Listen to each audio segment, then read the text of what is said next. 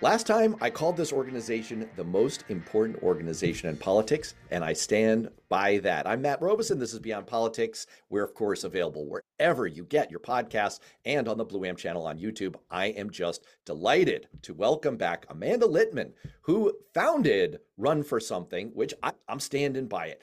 Why is it so important?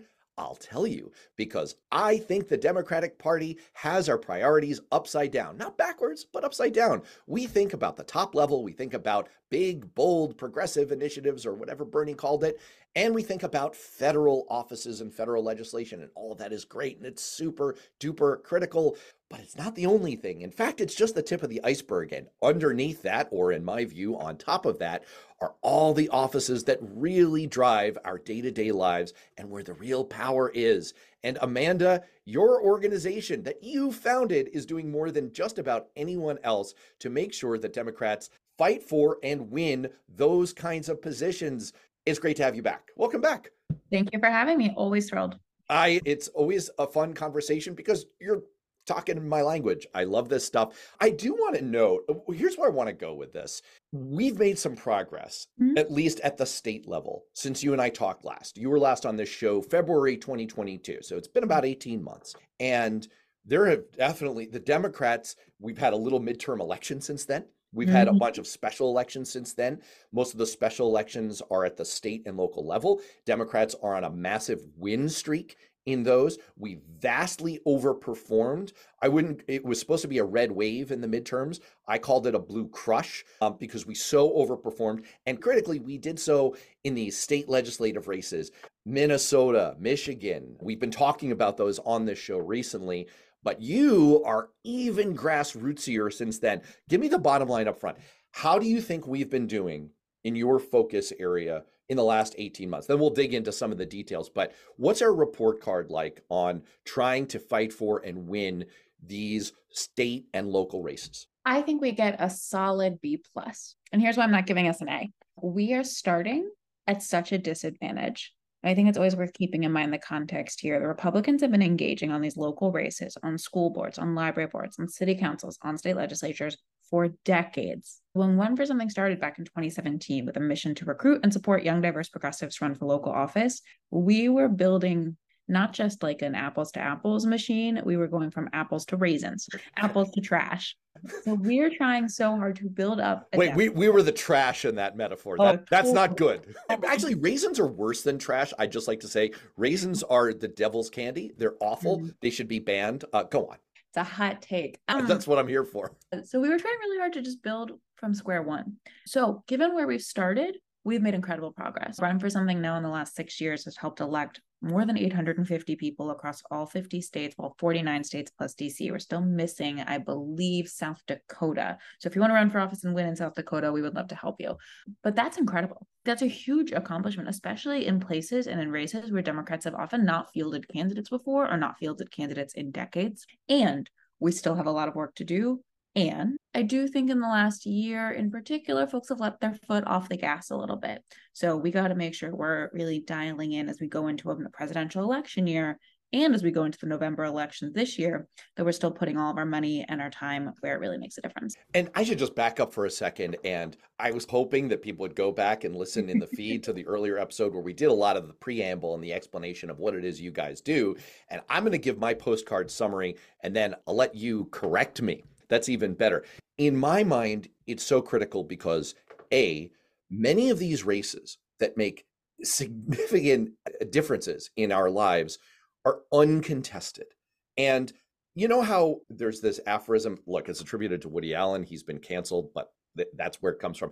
90% of life is showing up. So make sure that we actually show up. And sometimes just by dint of showing up, we win these races and then we get massive amounts of power that we're just ceding to right-wing yahoos who just happen to run for office. So that's great. Sometimes we show up and we have contested races and you guys provide support and messaging advice and fundraising support and we win those contests. And again, all those benefits. Sometimes it's like the movie The Great Escape, where there officers in English officers, aviators, were duty bound. They swore an oath that if they were captured, they would at least attempt to escape. Even if they didn't escape, they had to tie up as many resources of the enemy as possible.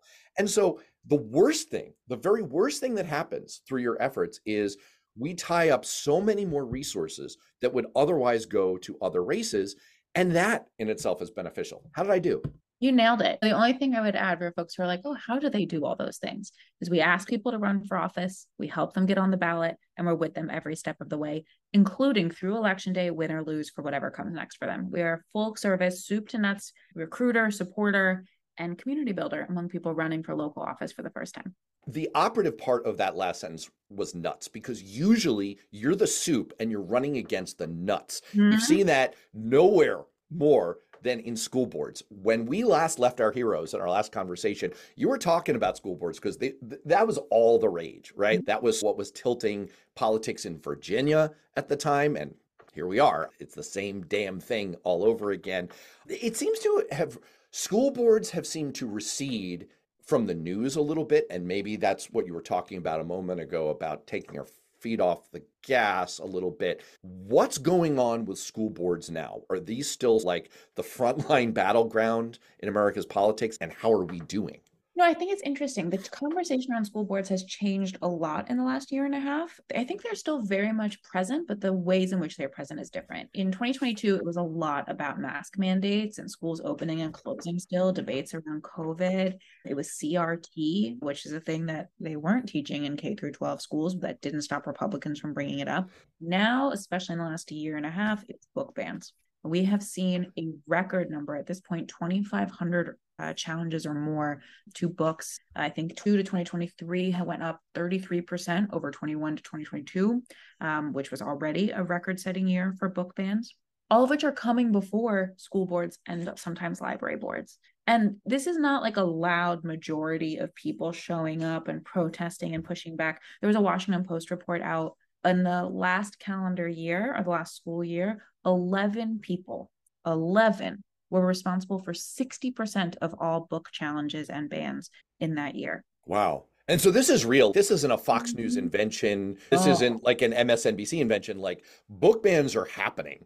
Libraries are being emptied out. Libraries are being closed within schools because they have to go through and review every single book. You'll see photos from schools in Florida where there's tape wrapped around every shelf.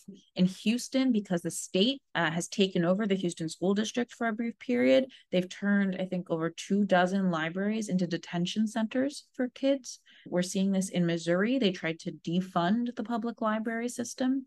Wow. They understand that they cannot win by being more popular. So what they can do is change the ideas kids have access to and make it about the kids. And wow. And we're not talking about, like, what kinds of books are we talking about here? We're not talking about like Magic Most Evil, where you can learn about Horcruxes. We're talking about the Diary of Anne Frank.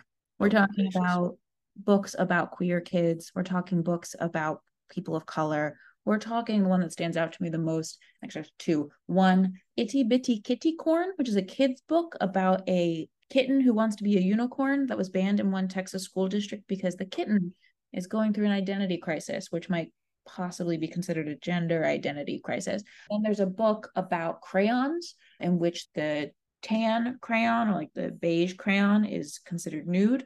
And that is inappropriate for children. And this is all, if this sounds batshit crazy, it's because it is batshit crazy. Now, I think it's actually worth, though, taking a step back to think about what is the political strategy here. We know that the most important thing you can do as a political campaign or as an advocacy effort is to determine what is the identity people are bringing with them into the voting booth. Is it New Yorker? Is it immigrant? Is it Black woman? Is it queer person? Is it patriot? Or is it Republican or Trump? Whatever it might be. That's the thing. What's top of mind when you show up to vote? The thing that you can most easily bring to the front of people's sense of self is their identity as a parent. Since we last spoke, I had a baby. I became a mom. Mazel tov. I didn't know that. Yeah, she's very cute. I would lie down. Yeah, babies are like that. It's real fucked up. She's very, very cute. Yeah, it is pretty stunning. Evolutionarily, of course, we think our kids are cute. I promise you that your kid is the cutest. Now, as soon as you get off this show, I will promise the next new mom that her kid is the cutest, but I'm very confident that yours is the current champion. It's a discussion in my household a lot. Is she actually cute, or are we just crazy? Oh, no, I assure you, she's outrageously cute. Thank you. I made her myself. You think about the identity that you take on as a parent, or even as a non-parent, as a parent. There is nothing I wouldn't do for my kid. Nothing. So if someone is telling me that my kid is learning something that might hurt her, if I'm not as informed, if I'm not as in touch, if I'm not really paying attention, I might believe them. And when I show up to vote, I'm going to vote against the person who's trying to. That's what a lot of this is about. It's a political strategy. Now, I also want to take another step back to think about the operations that are coming here. As I said a little bit earlier, the Republican Party has been investing in school board races for decades. There's an organization called the Leadership Institute, which if you're familiar with the ecosystem of the right, you might have heard of before because they've been around since 1979. They're mostly funded by people like the Koch brothers and major Republican donors. Their annual budget is about $30 million. They do training and recruitment and support for conservative operatives, activists, candidates. In particular, in the last 2 years, they've done a ton around school boards. In fact, earlier this summer, they opened a 6,000 square foot education training center in Sarasota, Florida. Something is not just a flash in the pan, real estate investment. They are in this for the long haul. They are the backbone training organization for an organization you've definitely heard of, Moms for Liberty, which started in the last 2 or 3 years because a Run for Something candidate down in Florida beat out an incumbent school board member who was batshit crazy. That incumbent school board member went on to found Moms for Liberty. Moms for Liberty are the folks showing up at these meetings, protesting, expressing some deep racial and cultural anxieties about the way that their kids are being taught in schools. And for a lot of them, they don't actually have kids in the school district. They're just anxious about what kids might be taught in schools. They're the ones who are supporting candidates who are running for school board. And they're the ones that we're going up against with Run for Something's newest 50-state school board strategy, because they are not just in the battleground states, quote unquote. They are in New Hampshire. They are in Florida. They are in Connecticut, California, Illinois, here in New York, where I live. They are everywhere, and they are trying to ultimately undermine public education at its core. Let's take a break. We'll be right back.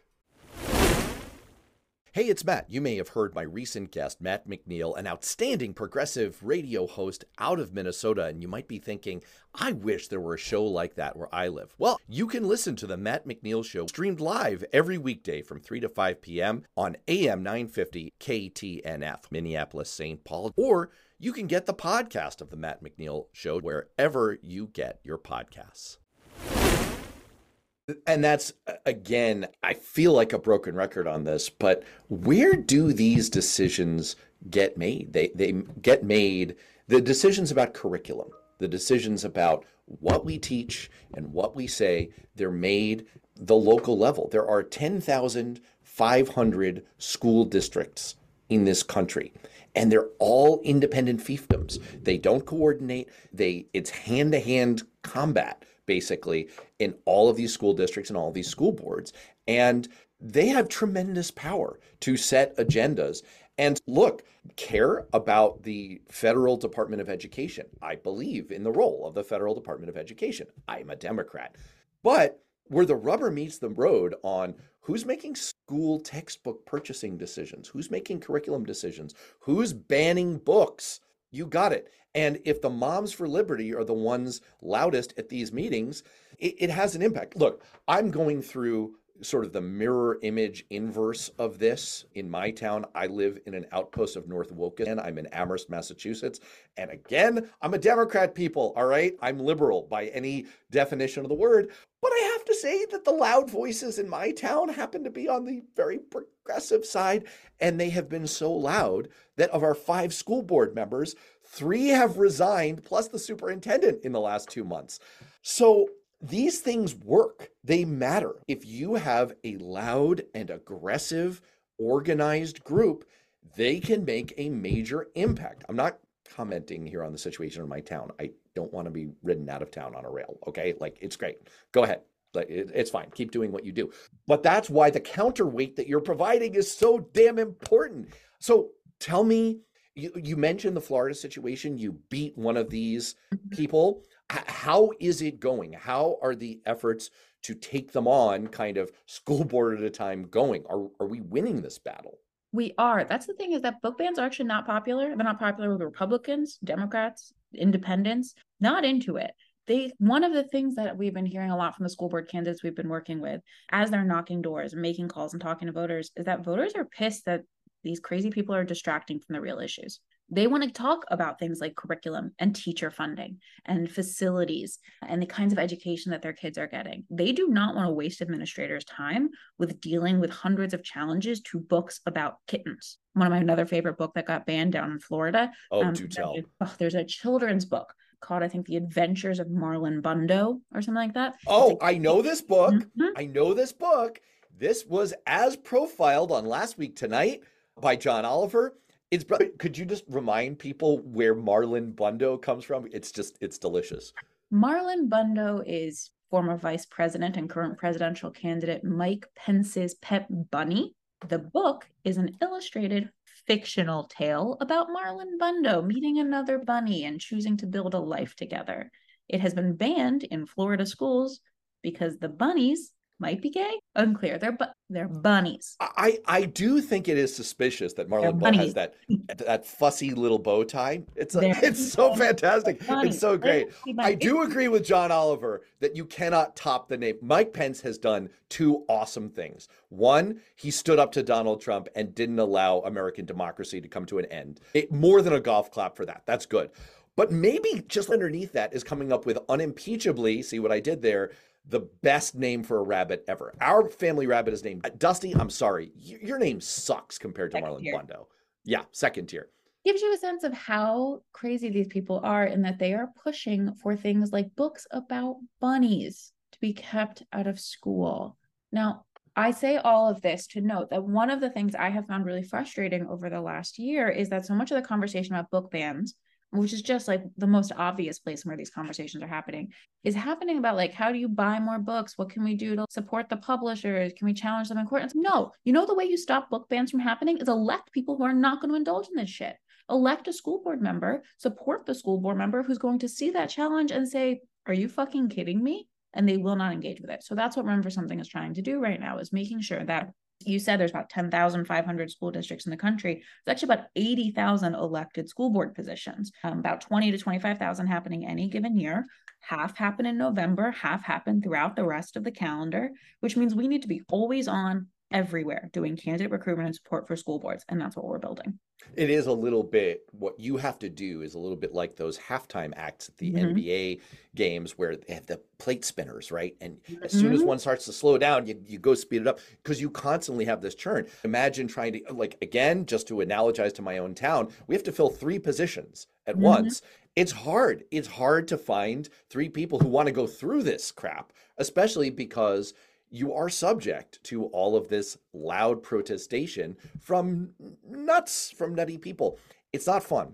Let's talk about another set of positions that make a major difference and where you are also subject to the whims of the nuts. You send out a tweet, and yes, I'm old school. I still am old enough to remember when we called them tweets and not posts or X's or whatever the hell it is, about the fact that Fani Willis is a locally elected prosecutor. This is another unbelievably important position in America. How are we doing on that score? We're doing better. There's so much room here for improvement. We've worked with a number of elected prosecutors and county attorneys across the country who've taken action like Fani Willis has. One of my favorite examples is a number of the elected prosecutors we've worked with in Michigan and Arizona and elsewhere, Texas also, who have refused to prosecute abortion if the state law was not changed to make it a crime. There's incredible latitude we have here to really control what's happening on the local level. It's another place where Democrats often don't engage because either it's an intra-party squabble or it's just not as exciting and not as flashy. But as we've seen down in Georgia, it is incredibly important who is elected to these offices, the kind of energy they bring to them, and what kind of perspectives they're going to show up with. And of course, part of the role that Fani Willis is being forced to play is retroactively protecting American democracy. Since an ounce of prevention is worth a pound of Fani, sorry, Fani, you're doing an amazing job, not just on going after the chief idiot. Let's talk a little bit about election administrator positions. This is something that you were interviewed about by Ezra Klein in the New York Times, that you and I spoke about a year and a half ago where you were on this show. You pointed out very incisively how many positions with tremendous power are uncontested or are lightly contested. We don't even know that these positions exist in many cases, and it takes just showing up. I think you actually said it. I asked you for in the last show, for your favorite of these stories where you had managed to get someone in office. I think you noted someone in Texas in an election administrator position. This was obviously a major concern in the run up to the midterms because there was a full court press from Steve Bannon and other MAGA world figures to try to flood the zone on election administration and get MAGA people into these positions and just overwhelm our election machinery. Didn't seem to work for them. So how did we do heading that initiative off in 2022, and how are we doing now? We, again, making incredible progress. Run for Something's been running our clerk work program now for the last couple of years. I have loved seeing how this program has played out. One incredible example. So in Wisconsin, right after the 2022 elections ended, we started to do recruitment for the 2023 municipal races. The filing deadline was the first week of January. So we had about 5 weeks to really focus in, look at the targets, look where we had opportunities, and get people to get on the ballot. We did a combination of about nearly 100,000 mix of text messages and phone calls to people in these targeted districts saying, hey, have you thought about running for office? There's an open position at X township. Filing deadline is this date. You want to talk? We had a bunch of people say yes. A lot of people said, no, not right now. I can't really do this. But a bunch of people say yes. We ended up getting in those 5 weeks about 130 people to actually file and get on the ballot. That's 5 weeks to decide, I'm going to change my life and run for office. Then we helped nearly half of them win in the April elections, including beating out 15 insurrectionists who were holding office, actually administering elections in the state of Wisconsin. 15 were holding office and you got rid of them. It seems good. Progress. Wow. I'm sorry to tell you that you did just do something in journalism known as burying the lead. That's tremendous, because if you multiply that kind of impact by other states, now obviously Wisconsin, like epicenter of where it's all at, but when you multiply that impact across those 49 states in the District of Columbia where you've been effective, getting rid of insurrectionists, that seems important for the backbone of democracy, no?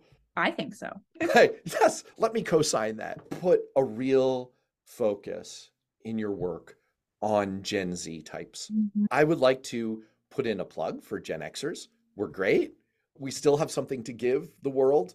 I hear your point that maybe we're not the focus right now. Why are you so focused on Gen Z?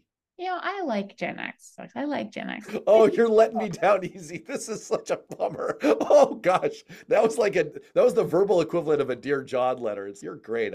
There's not a spark with. Not me, it's you. I think that we are at a moment in time where there is a desperate need for fresh perspectives and leadership, and where young people are wildly underrepresented in government. We're seeing this right now in the United States Senate, where there's like 30 senators over the age of, I believe, maybe over 6. They're old. That is not to say that they are not doing a good job. Many of them are. But young people are not in the room where these decisions are being made. And we are seeing the impact of that on policy after policy. I think the best example here is housing. If you think about the experience of a 20 or 30 something entering the housing market right now, whether probably as a renter or maybe potentially homeowner versus that of a 40, 50 or 60-year-old, it's just different. And if you don't understand, if you've never been scrolling through Street Easy and showing up at that open house at 8 a.m. the first day it's open to try and get an apartment or try and get a home, it doesn't feel real until you've experienced it. That's just something that older folks can't relate to. That's not to say they're wrong or bad. It's morally neutral. They just can't relate. So one of the things we're trying to do is make sure that more young people both feel like elected leadership is an option for them, and then if they say yes, we can help them through the way. Now, Run for Something only works with people under 40. That doesn't mean people over 40 shouldn't run. We're just maybe not the right group for them. Let's take a break. We'll be right back. I'm on board. And the reason I'm hedging here is that I can't let go of my generational bias. Wait, first of all, speaking of generational bias, are you just skipping over the millennials, or are they lost cause? Well, we're on millennials too. So we work with 18 to 40. So that does include, I'm 33. We're firmly millennial. I've got the boy band posters somewhere in my parents' storage unit to prove it. Who's your number one draft pick when it comes Well, to my boy bands. first concert ever was 98 Degrees because my mom thought they were very handsome, probably 98 Degrees, but I could never pick between NSYNC and Backstreet Boys. I was a Mandy Moore fan. I got to, as the kids say these, Mandy Moore is underappreciated. I agree with that. Yeah. All right. Sorry. Go on. So Okay. millennials, you're not giving up on your own cohort, but you're focusing. Here's where I agree with you. I wrote a controversial. I got some spicy feedback on this one. I wrote an article for Alternet and Raw Story about 2 years ago where I said, let's overthrow the gerontocracy. I'm not talking about the fact that our leaders are old. I'm fine with old people. I like old people. I'm increasingly becoming an old person. My issue is the sort of underappreciated fact that Americans over age 65 make up only 17% of our population. We spend about 40% of our federal budget on them. And I believe in Social Security. Okay. Before, older Americans were afraid.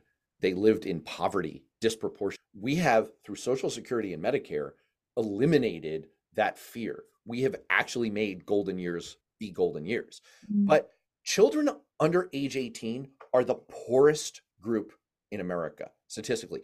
1 in 6 American children lives in poverty. Now, briefly, that wasn't the case anymore. Thank you, Joe Biden. We actually lifted half of our nation's children out of poverty. But because of the Republicans in the House, that and the elimination of the increased child tax credit, we are now about to sink back down.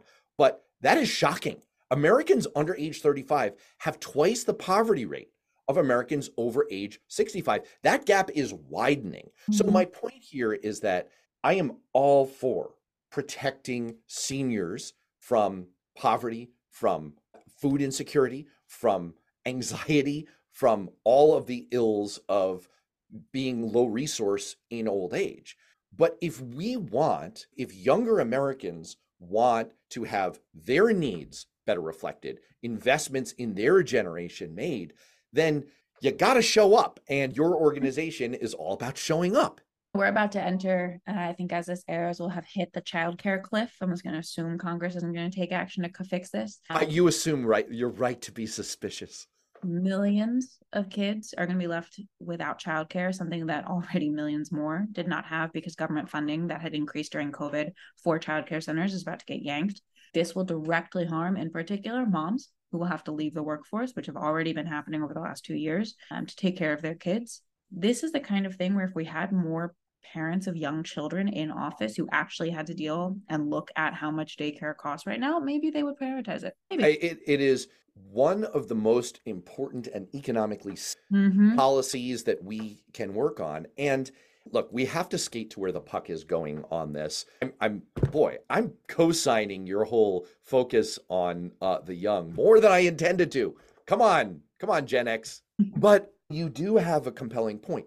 In 10 years, half of our federal budget is going to go to seniors. Half. And this is mostly through programs that I lauded a moment ago. Social Security and Medicare faces a $71 trillion 30-year shortfall. Social Security faces a $31 trillion 30-year shortfall. That's over $100 trillion by my shorthand math here. That's a lot of money. And it's not sustainable. It's not something we can follow through on. And so it's not just what Republicans ultimately would like us to do is just stiff these people. They want to do it quietly. They want to do it subtly because older people disproportionately vote for Republicans. So they don't want to say that out loud. But deep down, that's what they want to do. What I'm saying is, yeah, we do need to streamline our investment in the elderly. We have to do that. We can't afford what we've currently laid out to do. It's not enough to just do that. We have to actually redirect actively toward the young, because if we don't, that it's not just going to be a slice of our pie, it's going to be most of our pie. Most of our resources are going to go to retirees. That's not the smartest strategy from an economic standpoint, from a societal standpoint, from a democratic standpoint. And so again, I think you're onto something here, that if people want to change that, they've got to get some skin in the game. I'm just going to be funding Social Security in 10, 15, 12, especially 20 some odd years from now. Your daughter? My daughter, the kid born right now. And you know what young people, 20s and 30 somethings right now, are deciding to do less and less when we even have the option to do so? have less kids. Why? Because it's outrageously expensive and we've not built a social safety net for families. It is no notes. I can't add anything to what you just said. All right, let's circle back to where we started. You gave us collectively a solid B plus as a party. We've broken it down, each of these individual aspects. It sounds encouraging. What do we need to do in the next year, let's say, as we look toward the 2024 elections? What do we need to do to get an A from you? I want to have you on again before that, but what do we need to do? If I have you on in late November 2024, what gets us an A? Okay, first, there are 2023 elections happening in just about a month. Incredibly important. Vote, Virginia. Vote. Early Virginia, voting happening right now. Right now, Virginia is the last state in the South. Virginia is where I was born and raised. The Commonwealth is the last place in the South where there is access to abortion. And if Virginia Democrats do not win, hold the state legislature, flip the House, hold the Senate, we will absolutely lose access to abortion care. Millions of people will be harmed. So, one, vote in Virginia elections, keep giving money to these elections. And also, there are tens of thousands of municipal elections happening this November, including school board races. Run for Something is working with about a couple hundred, maybe 350 candidates this fall, all of whom are on the ballot. They're amazing. Go find one, vote for them. And we need to make sure that we are fielding candidates in as many places as possible going into 2024, because God bless Joe Biden. God save Joe Biden. God keep Joe Biden alive. Yes. Yes. One, the presidential race is only going to be really competitive and really in action in maybe a half dozen states. Unless you're living in one of the electoral battleground places, you're probably not really going to hear or see from the presidential campaign. Now, think about these maps here. The presidential battleground states, the Senate battleground states, that includes places like Montana, West Virginia, you never know, maybe Indiana, where there's an absolutely insane Republican running for Senate there, does not overlap with the presidentials. Then there's the congressional battleground maps where we have an opportunity to retake the House. That includes New York, California. Even we could win seats in places like Alabama and Georgia where they're going to have to redraw maps. North Carolina as well. Doesn't really overlap here. All of that is to say that by fielding more candidates locally, by supporting those candidates locally in as many places as possible, we can both win and we can help the entire ticket. Because maybe someone isn't super hyped about the top of the race, but they are so hyped about their school board candidate because they know that they can stop book bans. So when we come back in November 2024, when you and I chit chat again, hopefully sooner than this, but in a year or so from now, I hope that we will be able to say we have helped tens of thousands of people run for office and hopefully win across the country. We both come out of a campaign background, and I just want to ratify the point you were just making that from a field standpoint, what I'm talking about is the door knocking, the phone calling, the direct voter outreach that actually makes a difference. The studies on this are weak. The evidence for this is weak. My back of the napkin rule of thumb, witless empiricism is that if you've got a close race, if you've got an advantage in field, it can add 2 or 3 points. And believe me, in close races, that super duper matters. The people who power your field are your local candidates. Those are the ones with the most skin in the game. They're the most invested, quite literally, in victory. They're the ones who have community organizations, who have networks, who are getting people and rousting them out to the poll. And you can have all of the field staffers you want, but if you're in a place like Indiana, where there's not an active investment from the presidential level, from the state party in trying to contest these races, you are relying on volunteer efforts. You are relying for your field, for that door knocking, for those phone calls on those local candidates. I feel like I want to cut. I feel like I want a cut of what you're doing. I think I'm making a good case for you here. We don't make that much money, so your cut would not be that substantial. Yeah, that's all right. I don't make that much money podcasting either. This is the key, though. I think you talk about like how people actually get excited to show up at the polls. It's the relationship with the candidate. Almost no one is going to have a personal relationship with Joe Biden. That's what the whole campaign infrastructure is about, is to try and create that intimacy without them ever meeting him. But if a school board candidate or city council candidate shows up at your door and says, hey, I want to talk to you about your property taxes or our kids' schools or the roads we drive on, and you have a conversation with them, you're going to remember. That cuts through a lot of the bullshit. So it does. It's also one of the only ways psychologically, and I talk about witless empiricism, it's one of the only ways psychologically to break through sort of the Trump blinders that people have if they're in the cult.